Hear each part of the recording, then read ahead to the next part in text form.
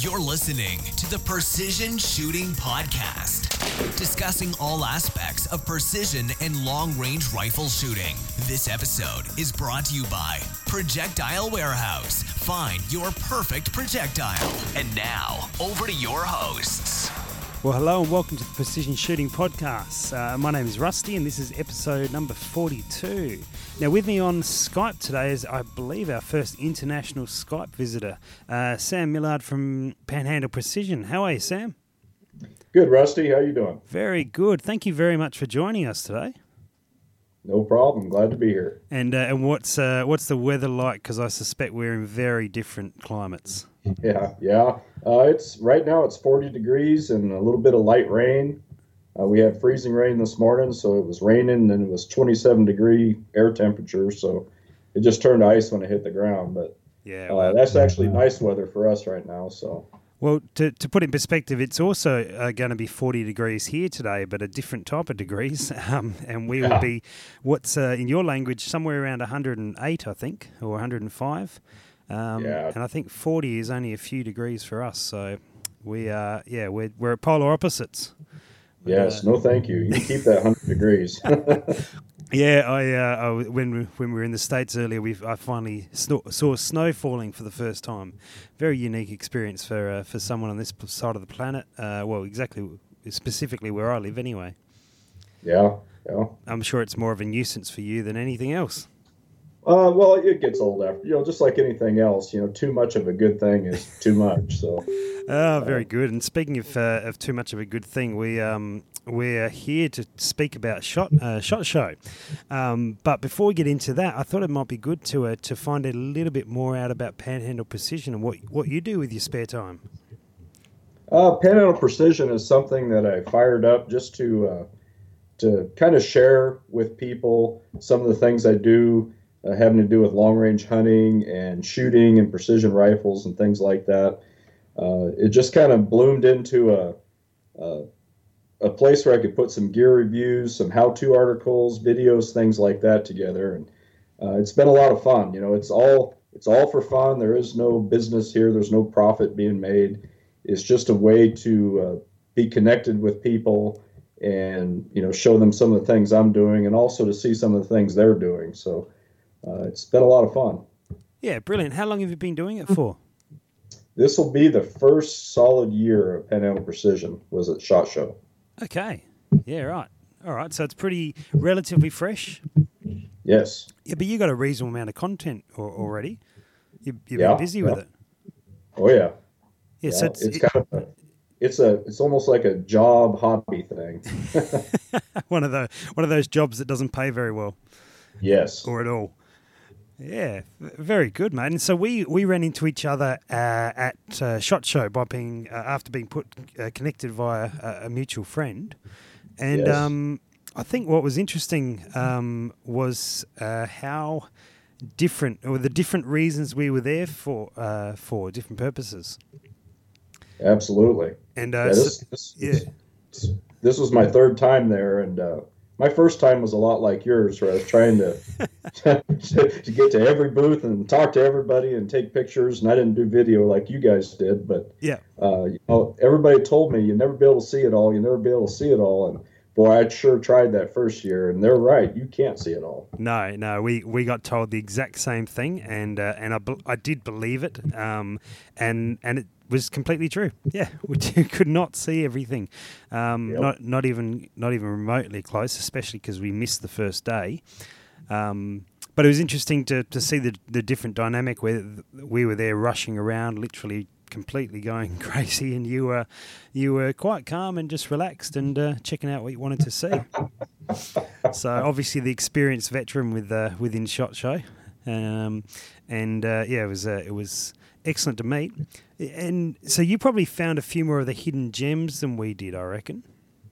I don't know about hidden gems. A lot of the stuff that I was looking at, first of all, this time was a little bit different because I was representing Panhandle Precision instead of the other two places that I represented the years prior. So as the operator or owner or whatever you want to call it, the contacts that I was making and talking with were a little bit different. Okay. So this was almost like a working trip, at least the first couple of days. And it was a little bit different in that regard because I actually had to be somewhere at a certain time. Yeah, right. So, Okay. kind of like you guys, I'm sure you had, schedules that you had to keep and people that you told them that you would be there at a certain time. Yeah, So that all went out the window pretty quickly, though. yeah, it was pretty similar to your experience, but Yep. those meetings don't last very long. Just like Yeah. you make in your videos. And once I was done with them, I could just wander around and not necessarily look for anything in particular, but just kind of eye the tables and see what's sitting there. Yeah, brilliant. And so, what would you say were some of your best finds at the show? Uh, I don't know about best finds. Of some of the things I liked a lot were like looking at the Savage, that new TAC A1, the T3X. That's a nice looking chassis rifle. Oh, the Ticker. Yep. I think this year was kind of because of the trend in the precision rifle shooting. There's a lot of manufacturers that are looking to capitalize on that. Of course. And oh boy, there was a bunch of chassis rifles out there from just about everybody. But I think the two best looking ones, at least in my opinion, were still the Ruger Precision Rifle. Yep. And that Tikka. I mean, they were just sharp looking rifles. They feel nice to hold. They look like they're manufactured from the ground up as a precision rifle on a chassis. Yeah, certainly. I think. I mean, we had a little look at the Ticker as well, and unfortunately, we saw it with the price in mind of what they're going to be in the US. In Australia, and Right. they're perhaps. It's going to be hard for them to be really competitive, but having said that, the Tickers shoot really, really well, so you people will buy it with confidence. Right. I think what's going to kill them in the States is just the availability. Gotcha. They're not going to be pushed like the Savage will be, or even the Ruger Precision Rifle. We just won't see very many of them where you can actually pick them up and hold them. And a lot of people are hesitant to order a rifle that they've never actually held or even looked at. So I know that's been a hang up for me. I'd love to have a Tikka, just a regular T3 light and a 260 Remington, and good luck. They just aren't going to show up on the shelf. So yeah, that's interesting because the Tickers are the number one selling brand here in Australia for rifles and have been for somewhere in the vicinity of sort of 4 or 5 years straight. Yeah. So every gun shop has a lot of. Maybe that's why you can't get any. We've got them all over here. maybe we're to blame. It could be. That would be. We usually get it the other way around. We usually get stuff that we can't get our hands on because everyone in America's got it. Well, maybe we'll take a little bit of our own back on that one then. Yeah, we'll try and keep it that way. Good on you, Australia. Keep buying Tickers. And so aside from those two, what else sort of caught your attention at the show? Some of the things I looked at that, the first year I went with the purpose of looking at nothing but basically optics. I wanted to look at rifle scopes. Sure. And this year I kind of fell back on that again. I wanted to look at what's out there, what's available, what's different, what should I be looking at? Because you probably know I really like Night Force. I mean, that's pretty much all I use, or Night Force. And it's not necessarily because they're better than everybody else. Or that they're just down the road from you. Yeah, they are my neighbors, but, they're easily available. They're readily available here. Sure. I already have a bunch of them, so I'm familiar with them, and I just didn't see a whole big reason to change from that, But there are some things that Night Force doesn't do well, namely the smaller diameter objective lenses and a higher magnification. Yep. And in their weight. I mean, they're just not, I don't think they're interested in getting lighter, because to get lighter, they're going to have to use different materials and Gotcha. Things that they might perceive as being not as high quality.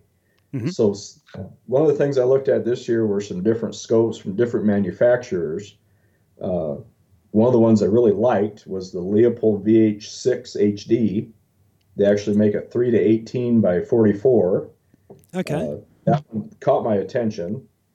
I'll probably try to look at one of those this year, do a review on one. Yeah, right. No, we didn't check out Leupold at all, actually. Was there any other optics that caught your attention? There's always nice stuff there. It's hard to, it's really hard to get a feel for what they're like in an enclosed building like that. Yeah. Some of the stuff I looked at as far as spotting scopes and binoculars and things like that, when you pick them up, you kind of know that what you're looking through, it's nice, but it's not really telling you much about what's going to be like in the mountains. For sure. So you just try to hold on to them and feel them and say, how does that feel in my hand? Are the knobs in the right places?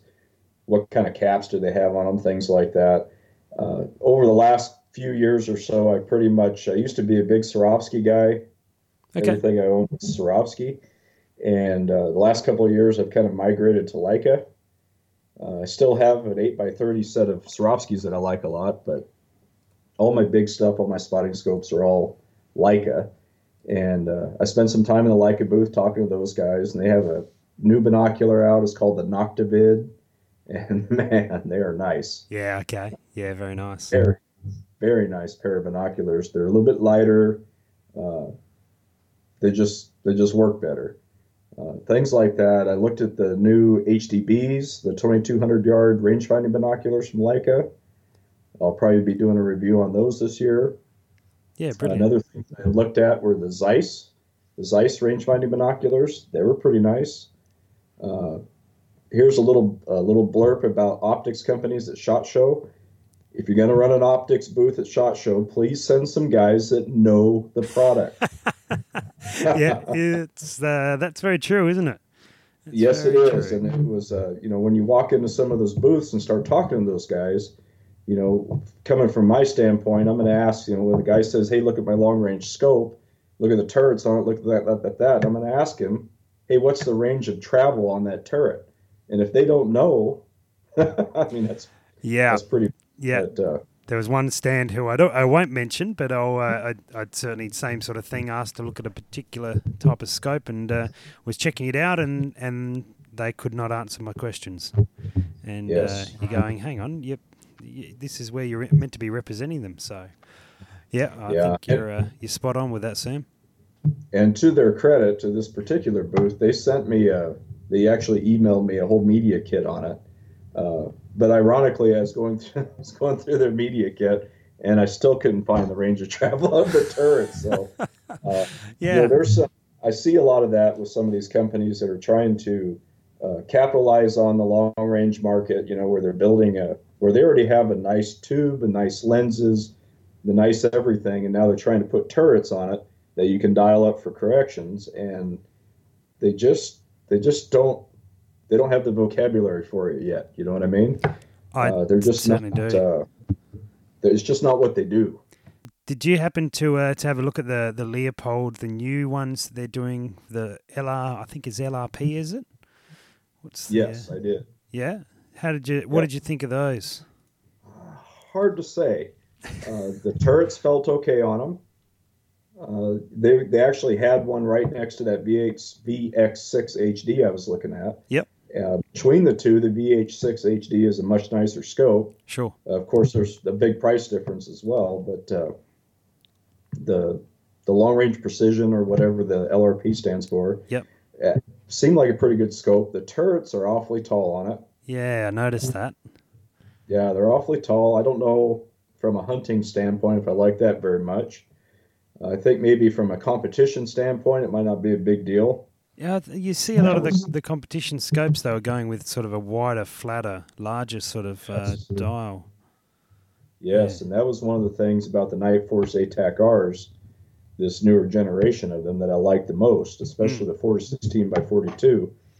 In fact, I saw that scope for the first time 2 years ago at SHOT Show, and I just fell in love with it. It's like, I got to have that scope, and I did the review on it the next summer, and I still have the scope. I bought it at the end of the review. So You're right. I think, in my opinion, if they want to make a nicer scope that everybody's going to buy, they need to make that turret knob a little bit wider and have more travel in it per revolution and all that kind of stuff. Yeah. That's just the trend. But as far as cost of production, who knows? I don't know how much more that costs to build that way. Of course. I don't know what Leopold was using, as far as maybe they had some parts for something else that they repurposed. Yeah. The guy who I talked to, I don't remember his name now, at Leopold, actually mentioned that scope was getting beat up in some certain reviews or whatever, and he said that they had addressed some of the concerns and they thought they had it right this time. So yeah, okay. Well, that's good to hear. If they are addressing and responding, that's very good because it looks like it's got a 29 mil of adjustment. So yeah, that's good. oh yeah. Yeah, for the price it's at, that's probably very good. But yeah, anyway, that's all right. That's it's certainly Something else at the Leopold booth that was kind of cool was that thermal tracker. Yeah, we have seen a huge amount of media on that one over here. Did you get a chance to play with it? Oh yeah, Yeah. it's really cool. And you might be able to answer this for us. So one of the other guys on the podcast, Greg, he's just picked himself up a thermal scope recently, and he's really sort of into it.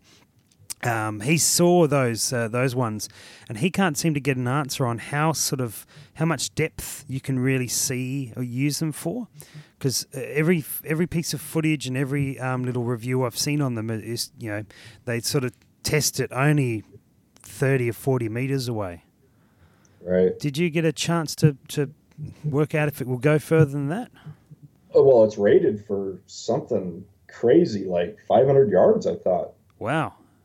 Yeah. Okay. The spec on it is for quite a ways away. And of course, we were in a building, but we, down that aisle, I think you could probably get 50 yards. Yeah. On the last day when I took pictures through it, I was picking people up that far away. Okay. All right. Well, it's a pretty cool gadget. I think its use, obviously, and I think how they're marketing it as an animal recovery device. Yeah. It's not necessarily a weapon-mounted deal. Mm-hmm. And I think maybe in some circles it might be a good tool. Yeah, absolutely. It certainly looks like it's a useful little product. Yeah, be it mounted for a sort of a backup or spotting sort of setup, or recovery. Yeah, it could be an interesting one. Yeah. Anyway, so they've hit shops here, which is good. We didn't have to wait too long for them to actually get out. Yeah. That's the usual problem we face here, Sam, is we see something released and we go, right, well, I'll buy that in 2 years when it comes out in Australia. Hey, it happens here too. It does. With a lot of things, but some things it's just like that. And Night Force was one of them. That F1, I had my review out and everything on it, and I've been using it for 6 months, and they couldn't buy it. Nobody had them. Yeah, right. And that turned out to be they had a bunch of tubes that were not in spec. Right. And so they had to just trash them and start over again, which to Night Force's credit, they kept with their spec package and didn't budge on that. So did you check out those new Nosler cartridges? I mean the 22 Nosler? Yeah. I kind of eyeballed it. I don't really have much interest in an AR based, basically a 22 250. I'm sure some people will, especially for varmint hunting or coyote hunting or whatever, but just not my cup of tea. Yep, sure. Not much of a gas gun guy, and when I do shoot gas guns, I just use 223. And yeah, makes sense. But it's an interesting concept. It was interesting seeing them go the other direction, instead of just keep going up. Yeah, that's true. That's what they've been doing a fair bit. Down the other direction, and yeah. But I think they'll probably sell a bunch of them. I think they're people were probably already tooled up to build the uppers for it. Mm-hmm. I'm sure Nosler didn't just keep that secret. I'm sure they had some people in the loop, ready to turn out some products that would support it, which is a great thing.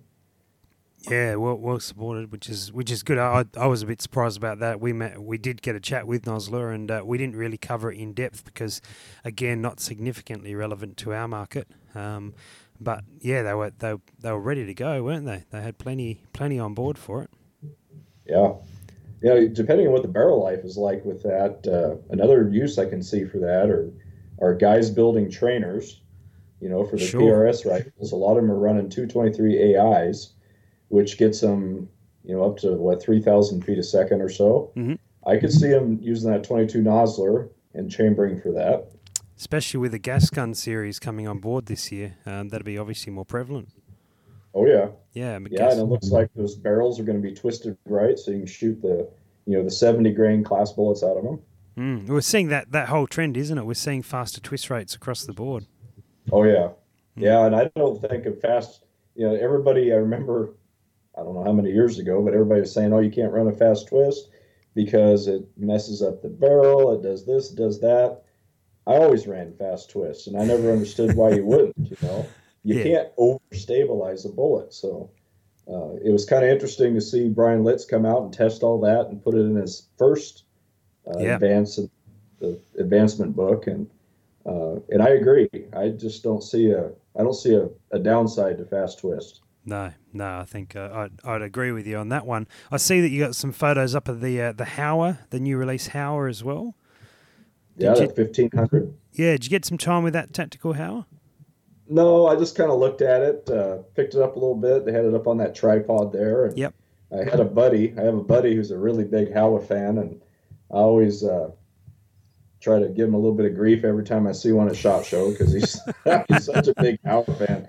And a lot of it, I don't know what it's like in Australia, but they're kind of they're one step below Savage as far as the cheap gun, I guess you'd say. Mm. But the guys who have them are, they're fanatical about them. They love the gun. So Yeah, it's just one of those. There isn't a lot of coverage here of them.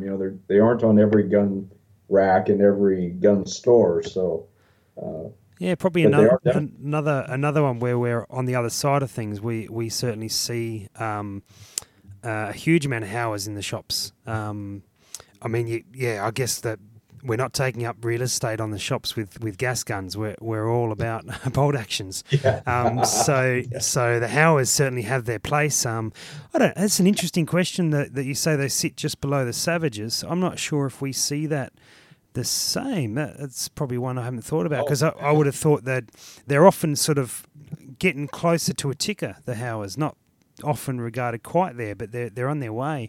But again, the guys I know who have them, and I have to admit, I've got two Howers as well. The guys that have them and run them consistently talk very highly of them, and they do shoot. They do shoot very well. A little bit of exposure I've had to them. I liked them. I thought they were a pretty nice rifle. As far as being a step below, it's mostly, I think, just because there's more Savages out there around here, at least. Do you think it's it's also part of Savage being American made? Absolutely. Yeah. Yeah. Okay. Absolutely. They're just easier to get a hold of. I mean, there's a lot of. I have Savage LRP. I have a couple of Savages, and if I'm asked directly, what do you think? I'm going to tell you, I prefer my Remington 700s. Yep. I don't care if the Savage shoots one whole groups all day long. The action just isn't as smooth. It's clunky. It's just not as nice. And that's a subjective review on it there. Objectively speaking, it's a great bargain. For a factory gun, they always shoot well. It seems like. Gotcha. Yeah. Yeah. Right. I was going to ask you. So this is your third SHOT Show. Have you seen much change over those 3 years? Well, the first year, the black rifle crowd was very popular. The ARs and the gas guns and all that kind of stuff. Okay. I remember them being everywhere because we were going through they're going to ban these guns. They're going to ban the magazines. Right. And it seems like we always go through that every time we have a Democratic president. And everybody was starting up a black rifle company, and it seemed like a lot of them had booths there. This year when I went there, they seemed like they were a little bit lonely. I mean, they just weren't crowded like they had been in years past. Okay. Some of the other things, it's funny because at the time I was probably thinking it, but right now I can't remember some of the things that really stood out to me. But a lot of it also has to do with what I'm interested in looking at, I'm sure. So, yeah, true. Looking at it through a different lens, so to speak. Yeah, because we obviously we had people say back here, well, make sure you don't spend all your time looking at ARs because that's not it's not relevant. We don't. Right. They're not videos that we're interested in watching. And I I don't even recall picking up an AR at the show or anything like that. I just went, no, we're here for the stuff that's relevant, obviously within the long range precision rifle sort of community. And I tell you what, Exactly. we could have had another couple of days of the show and still not covered all just that. Oh yeah, absolutely. You're absolutely right. Yeah. The only AR I remember picking up over all 3 years, I believe, was this year. It was the Rock River Arms. It was one of theirs. So they had the coyote tracks cut into the handguard. I was just looking at your photos of that one, Sam. Actually, yeah, that's an interesting That little. was such a cool yeah. rifle. It was such a work of art too. Yeah. And I think that's the one I picked up. and probably only because of the way it looked. Yeah. Absolutely. Yeah, Absolutely. I have a bunch of them. I used to shoot high power with a service rifle, and that was one of my first ones I ever bought. Yep. And I like shooting them and everything, but Yeah. they're so easily available around here that Yeah, it's not. as far as a precision rifle, I would never go to that platform to build a precision rifle. I just wouldn't do it. Gotcha. Yeah, gotcha. I think there might be a swing back towards that way in my very limited understanding observations with the gas gun series becoming more prevalent this year with the PRS. Perhaps some more innovation might come through in that side of things. Yeah, well, you could certainly build a rifle to shoot very well on a gas gun platform, especially for PRS stuff. We're not, the targets are pretty big. Yeah. Compared to some of the other stuff that we do in the hunting end of it. Well, they weren't at the finale, I can tell you that. That was the number one, I won't say complaint, I'll say observation, that the people said the targets were pretty small. Oh, really? Yeah, at the finale only, but yeah, it was obviously that's where you want to test the guys. What were they running? Minute and a half? Some of them less. Wow. Yeah, that is pretty small. So, but commonly around a minute and a half, but even I reckon there was a few that were a bit less than that. Yeah. Yeah. So one of the things I noticed about PRS matches, or the ones that I've been to, overwhelmingly the targets were much bigger than what I was used to shooting at. Gotcha. Yeah. But by the same token, we were also shooting off barricades and some pretty funky positions that I wasn't used to. So I was glad for that target size. Yeah, well, obviously, if you're shooting in uncomfortable positions and under stress, a little bit of a generous target is perhaps a good thing. Still doesn't mean you're going to hit it. No. And so you've shot some PRS competitions yourself? Yeah. Yeah. Which ones? Yeah, which ones have you done? Local, they've all been around here. Yep. We're kind of blessed to have a very active precision rifle shooting community up here in the upper Northwest, and we have a Northwest Precision Rifle League, which is kind of based on the model of the PRS. Yep. And there's a lot of local matches up here, and we have some. In fact, there's a handful of guys from around here that I've shot with that went to the finale. So, they're very active around here, which is a good thing for us. Yeah, absolutely. It's it seems to be the way in lots of parts of the US, and hopefully starting to come over here a little bit more. We're certainly, I think the thing we like about it is that we look at all the equipment, and gas gun series accepted. Basically, we're talking the same equipment except for the silencers. Yeah. And it all pretty sort of translates pretty well across. Yeah, absolutely. So I get probably back to the SHOT Show. Was the size of the show pretty similar to previous years you've been? Oh, yeah. Yep. Yeah, it's very similar. In fact, some of those booths will be in the same place every year. So yeah, okay. Once you've been there a few times, you kind of know where the big guys are all going to be. And there were some differences this year on some of the booths where they were located, and they have the whole upper hallway there, or the new products ones. Those are pretty interesting sometimes. Yeah, that's the one we did. One of the ones we didn't get into. Yeah, it's pretty hard to navigate through there. Yeah, the tables are set up right in the middle of the hall, and you have guys going down both directions of them. And yeah. was kind of glad to see a couple of places, a couple of outfits that for the first time went last year, and they were stuck in that hallway. And then this year they had their own booths out in the main section of the show. So yeah, right. Yeah, I hear this. I was going to say it's kind of a test the waters thing last year, and this year they're all in. So yeah, brilliant. I hear it can be a bit of a wait to actually get yourself a booth. Oh yeah. Yeah, which is well, I mean, just I can see that it's just so packed out. There's everyone trying to cram in. It was a lot going on. A lot going on. Oh, yeah. Yeah, the first year I went, I had the opportunity to talk to a couple of, I guess it was the second year, it was last year. I was scouting it out for a friend of mine who thought about having his own booth there. Yep. So I made it a point to talk to a few of those guys that were first-time displayers, I guess, or vendors. And boy, by the last day, those poor guys, I felt bad for them. Oh, That's got to just grind on you to sit there all day long. Yep. Yeah, for 4 days plus a range day if you do it. Have you been to any of the range days? I have not. No, that is hopefully on the cards next year. I'm hoping to get there. Well, yeah, Sean is talking about maybe doing his own exhibit at Range Day next year. So okay. I'm open with that. Yeah, that'd be good fun. If you had some advice for someone going to SHOT for the first time next year, perhaps, because we're certainly seeing a bit of chatter about guys over here pretty keen to head over, what would you tell them? Wear comfortable shoes. I had that same advice this time around. Yeah, and bring a small pack with you that will hold a water bottle. Yep. If you notice in Vegas, the water is really bad out of the tap, and it's not free anywhere. So take advantage of that at SHOT Show and fill up your bottle there. Yeah, right. Yeah. Other than that, I would say get the app if you're a smartphone user. Oh, get yes. the SHOT app. That saved us. Has the whole floor on that app, and you don't have to carry around one of those big ass maps and try to unfold it in the crowd.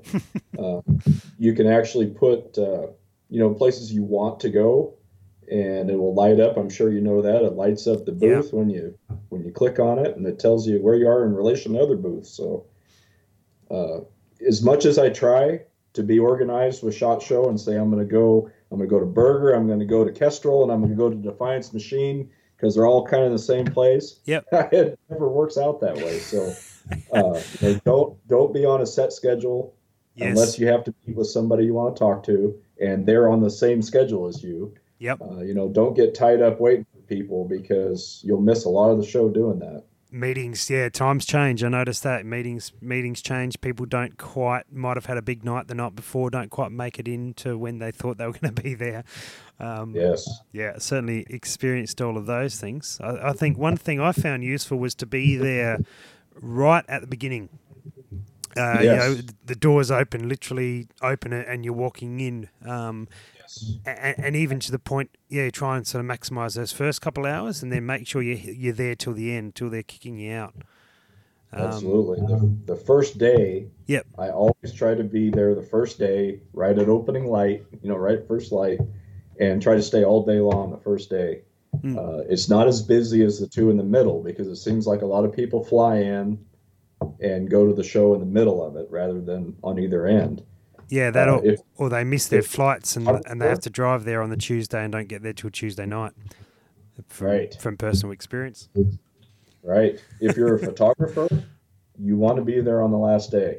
Yes. Yeah, that's true. Because you saw how that place empties out. I mean, it's just empty compared to the 2 days in the middle, and you can get right up close to all these products. And if you have a media badge, I have never had anybody say, no, don't take a picture of this. I always ask them before I do, and they always say, "Oh, sure," And Yeah, we were probably surprised by that, and I reckon I've mentioned on one of our podcasts over there. But pretty much, we'd wander up to any stand, and they were more than happy to do an interview or photos or anything like that. And they were really really easy to sort of connect with. I guess that's why they're there, isn't it? They're there to promote their product. That's right. Right. But we found them very welcoming, and almost, we got invited out for hunts and various bits and pieces as well. And so we found, particularly the people we talked to in the industry, were really easy to deal with, and really they would. A number of the places went out of their way. I know KRG shut down their stand so we could interview them with their whole stand in SHOT. Which was, and a couple of guys did that. It was pretty, pretty impressed. Yeah. Given it was our first show and we didn't really know anyone. Well, that's a good thing. Yeah. I mean, it is. I mean, there is no, there's no bias there. There's no preconceptions or anything like that. You're just, they look at, especially looking at you guys. I mean, you guys are fresh meat. ready to go. Ready to go. You guys are you're fun. I mean, just when I met you, I mean, I wouldn't turn you down. Very easy to talk to. And yeah, I guess we certainly were there for enjoy ourselves and have a good time, and we did some stupid posing in the photos with some people, which just hopefully adds to the stories and memories. But yeah, it was certainly a really good experience. And we do intend to go back in 2018, and so anyone who is listening from Australia, if you're thinking of heading over there, let us know. We'd love to see you over there. It'll be good. Are you going to be back, Sam? You'll be there again? I'm sure. There's I think a little bit of scheduling snafu with next year's, but I don't think it's going to stop us. I think my daughter Jessica actually wants to go. Okay. She's starting to talk about it. She was old enough to go this year, but we might plan on bringing the kids with us. Jake won't be old enough to get into the show, but if Jesse starts contributing to the website and actually becomes a member, gotcha. Contributing content and stuff, she'll be able to get on a media badge, and yep. That is her gig. The SHOT Show is the kind of place she likes to go. She talks to people. She's not afraid to approach anybody. She'll yak your ear off as long as you let her. I've just seen the dates for next year. This will be an awkward conversation. It's my daughter's birthday in between there on the. I missed it this year, but she's only 2. Next year she'll probably know that I'm missing it. Oh, yeah, well, Jake's birthday is on the 24th. Okay, so that's on the right. That's the beginning of it as well. Yep. Oh well, that's all right. We'll do what we can. Anyway, so yeah.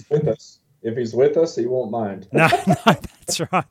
I'm sure he won't. That's the 23rd to the 26th of January 2018 for anyone who is interested. Certainly worthwhile. One thing that I think that we got that people thought is that you can't really buy anything at the show. No. No, people were saying, "Oh, you're gonna load up on equipment and all that sort of gear at the show," and I said, "I don't reckon we can buy anything." But for the most part, yeah, there's no buying there. Yeah, something to do with the tax laws in Nevada, I believe, because we saw, I think, 4 stands get shut down for selling. Yeah, guys in yellow coats would jump on them straight after a transaction, and that was it. That was the end of their show. So yeah. Don't buy anything unless they're. Another thing they don't like is outboarding. They don't like people coming in and as a spectator or media or whatever and trying to sell stuff. Yeah. Okay. People out in the aisle. I know that is a bad juju. Yeah. Right. We didn't see any of that. You mean so they're there just under a spectator, but they're promoting their brand. Yes. Yeah. Okay. Yeah. That's no good. It's no good. Yeah, I can't imagine that would be that'd be smiled upon at all. Yeah. Did you notice you weren't there on the first day, right? No, we weren't. So on the first day, when I showed up, I think I showed up a half hour after the doors opened. Yep. And the entire hallway, the main hallway that leads to the escalators to go down.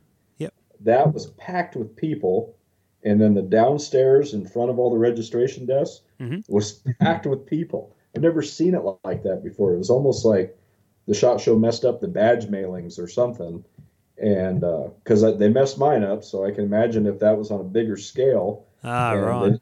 They to get their badges, but like you were saying, for the first couple or 3 hours, the place was dead on the first day. It was awesome.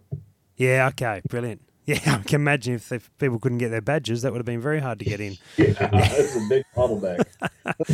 Yeah, no, we found the process pretty smooth getting there on the Wednesday morning to get badges. We were, I think one of us was on a standard pass and 2 of us were on media passes.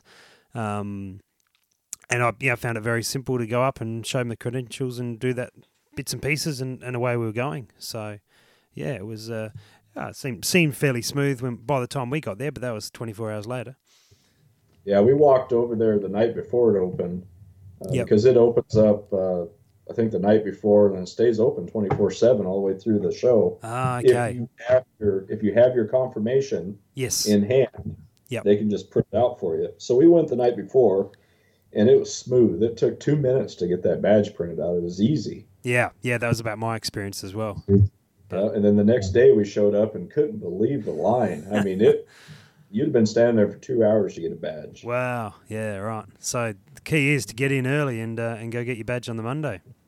The key is to apply early Mm. in October and have them mail your badge. Then you don't have to worry about it. They didn't offer us to mail our badge. Really? We I think we applied September-ish, but obviously maybe they just don't ship them internationally. Well, if this was your first time, next year you'll probably get an email from them asking if you want to go. Yeah. And you just say yes and send it to them, and they approve you and send the badge back to you. We're good to go. Sounds excellent. Yeah, we're certainly on the cards for next year. Look, I'm looking forward to it. We'll I think we'll go. Yeah, we spoke with John McQuay and we spoke with the 6'5" guys, and both of them said that this year they had they'd sort of organised a lot more meetings, like time-wise, and they said that was didn't seem to be the way to do it. They reckon that the following year they're just going to go back to walking the floor and rocking up and talking with people. Well, I kind of did that the first 2 years. That's what I did. I didn't have any organized meetings whatsoever. I talked to a few people, hey, I'm going to be there. Yeah, sure. Great. Give me a text when you show up and we'll meet and stuff like that. But this year I had a few organized meetings where they're actually written on a schedule somewhere. And I thought those worked out pretty well because I got to spend more time talking to that person. Gotcha. Than I would have if I would have just showed up unannounced, But I think a lot of it has to do with how the exhibitor is actually running their booth. If they're not doing a scheduled deal, throughout the show where they have people showing up every half hour to talk to them, yep. Then I think they'd be more inclined to talk to you if they had a dead space. But I'm kind of the same mind. I'd rather just wander around and run into people. Yeah. It certainly worked well. We got to meet a bunch of cool people that we didn't have any contact with, and then we a number of them we had made contact with, and they were pretty happy to see us whenever we could. But most of our sort of scheduled times, we struggled to make. So yes, yeah, I can see the sense in what they were saying. We'd probably just leave it that way for majority of it. So and I wish I wouldn't have been sick there on that Thursday because I'd have liked hanging out with you guys some more. Yeah, that's right. We were trying to meet up on that day, and you're probably lucky you didn't because we end up out that night singing karaoke somewhere. So all sorts of stories to come out of that one. But anyway, it was. There is an advantage to going with your wife is that you don't get sucked into stuff like that. Yeah. No, there's probably some sensible, and you say sucked in, but perhaps driving force might have been more of the appropriate terminology. But anyway, that's we had a good time. We were there at 8:30 on the Friday morning with the 6'5" guys ready for the interview. So we certainly enjoyed ourselves, but we're back on deck for it. It was good fun. So I think we've probably talked a fair bit about SHOT. We've hopefully teased enough people from Australia that they want to get over there and have a look for themselves. But I'm curious to find out a bit more about what you've got on the cards for Panhandle Precision this year. Pretty much I'm going to be doing the same thing I did last year. It's worked out pretty well. I'm kind of taking the same approach to what I did at the SHOT Show. I just kind of take things as they come. Mm-hmm. I don't try to overextend myself at all. I'm not going to do things because they're popular. I'm just going to do things that I enjoy to do. I enjoy doing. Yep. And go after the gear that I'm interested in. Sure. Simply because, my experience will tell me whether, X brand scope or Y brand rangefinder is even worth looking at, Gotcha. Yeah. I'm sure, as you know, this sport is expensive. There really is no cheap way to go about doing this. No, there isn't. And I have enough experience behind me now to know that the buy once, cry once thing, there's a lot of logic to that. Yep. You lose a lot of money buying stuff and then reselling it to buy something better. So Yeah, and I guess pages like yours really help people with that decision, where you can provide sort of information without sort of any bias. You're just going with what you're seeing, what you're experiencing. Exactly, and that's one of the reasons why I've kind of kept this not a business. I'm not going after advertisers and sponsorships or any of that kind of stuff. If they come, they come. But it's not going to be because I'm going to look at something I'm not interested in. Yeah. I don't mind branching out and trying some things here and there, and a lot of my stuff has come from people requesting it. Asking about it. Hey, can you do a review on this? Can you write an article on that? And yeah, that was a good idea. I didn't even think about that. So a lot of my stuff is driven by my followers or viewers or whatever you want to call them. Yep. Because a lot of things I don't even think about. I just take it for granted, I guess. I just do this, and I don't even think about why would anybody be interested in it. But you kind of lose sight of where you began sometimes when you've been doing it long enough. So yeah. But some of the things on the block this year, I'm going to look at the Leica HTBs, the 2200 range finding binoculars. Mm-hmm. I'll probably try to take a peek at that Leopold BH6 HD. Yep. There's nowhere else for me to go with the Kestrel. I've pretty much done everything I can think of with Kestrel, and I've looked at both of their models now. One of the interesting things about Kestrel is there wasn't anything new at their table this year. What they're doing now is they're working with integrating the whole link, low energy Bluetooth with more range finding binoculars. So it'll be pretty interesting to see where that all leads. Yeah, it's an exciting time actually. With you're seeing that sort of thing happen with the Kestrel, with AB in it, and now it's linked into rangefinders. You've got the SIG Kilo 2400 with Applied Ballistics in it, which sort of gives you most of a similar thing, but without the wind reading. And there's a few other I don't know if you saw the Revic scope at all. Which one? Revic. It was connected with Gunworks. No, I didn't, but I heard about it. Sean told me. Yeah, it's basically the shell. It looks like the shell of a Gen 2 from Vortex, but it's not connected with Vortex, I don't believe. And yeah, it's got a ballistic app in it, effectively, with a heads-up display internally. Didn't get a chance to actually look through it, unfortunately, but you've got all these devices sort of coming about. It'd be interesting to see which way it all gets steered. Absolutely, and the thing is all this technology and all these gadgets and everything are really cool, and they're great eye candy and all that kind of stuff. But my roots are pretty much in hunting. Yeah, and a lot of the stuff I do revolves around hunters and how to use this technology for long range hunting. And there comes a point where it's just not economical, for one thing, to buy something like that for a guy who just wants to go hunting with it.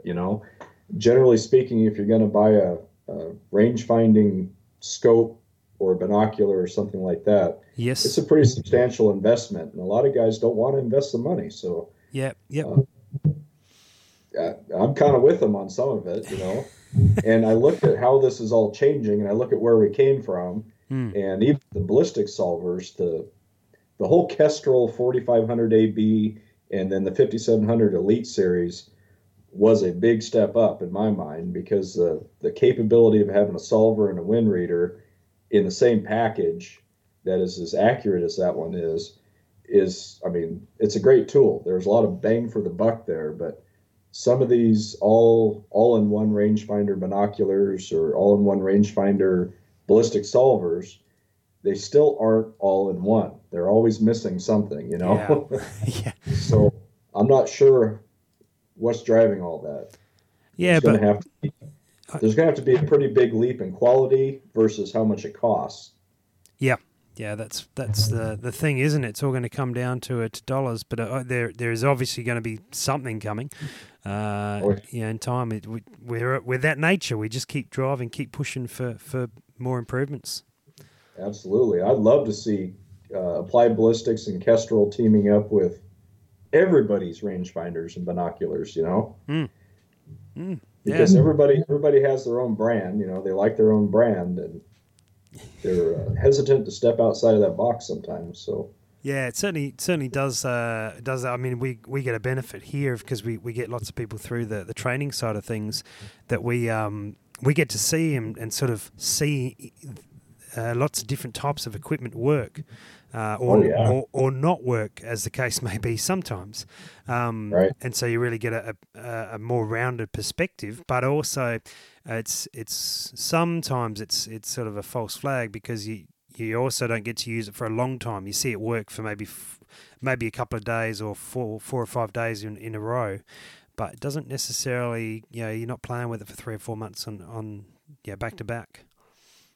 Absolutely. And that's another thing that I always try to steer clear of on my website and my YouTube channel and all that are, teasers or clickbait or anything like that. I want to use that product before I say a word about it, Yeah. I won't even ask to look at anything unless I have a reasonable expectation that it's going to work as planned. But it's one of the things that drives me crazy about reading some of the other reviews and looking at some of the other gear out there is that some of the reviews that get the most traffic, and I don't know if it has something to do with how the search engines work or who's promoting it or whatever, it isn't really a practical or a realistic review of the product. They haven't had it long enough. They haven't used it in enough conditions to really say, this is it. You need to buy this. So it's going to be interesting to see how these new gadgets work out. Yeah, and it always just takes time for the right people to get them in their hands and use them for long enough that Right. we can see how effective they actually are. And a lot of us in the industry, I hate to use that, but guys that do this kind of stuff, especially on the internet, and share it with other people, I think sometimes kind of get lost in their own place. They're so used to doing things the way they do them in the places that they do them, and they forget that, hey, there's guys in Australia right now where it's 100 degrees out and it's dry and dusty. They aren't sitting around in the snow. How does this thing work when it's hot out? Yeah, true. But I mean, you can obviously only review them to the experiences and the options that you've got.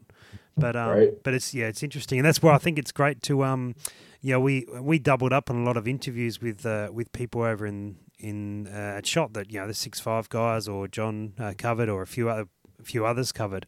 But we wanted to put a bit of an Australian perspective, at least an accent on it. Although we're not the ones with accents, that's all you guys. You all sound unusual.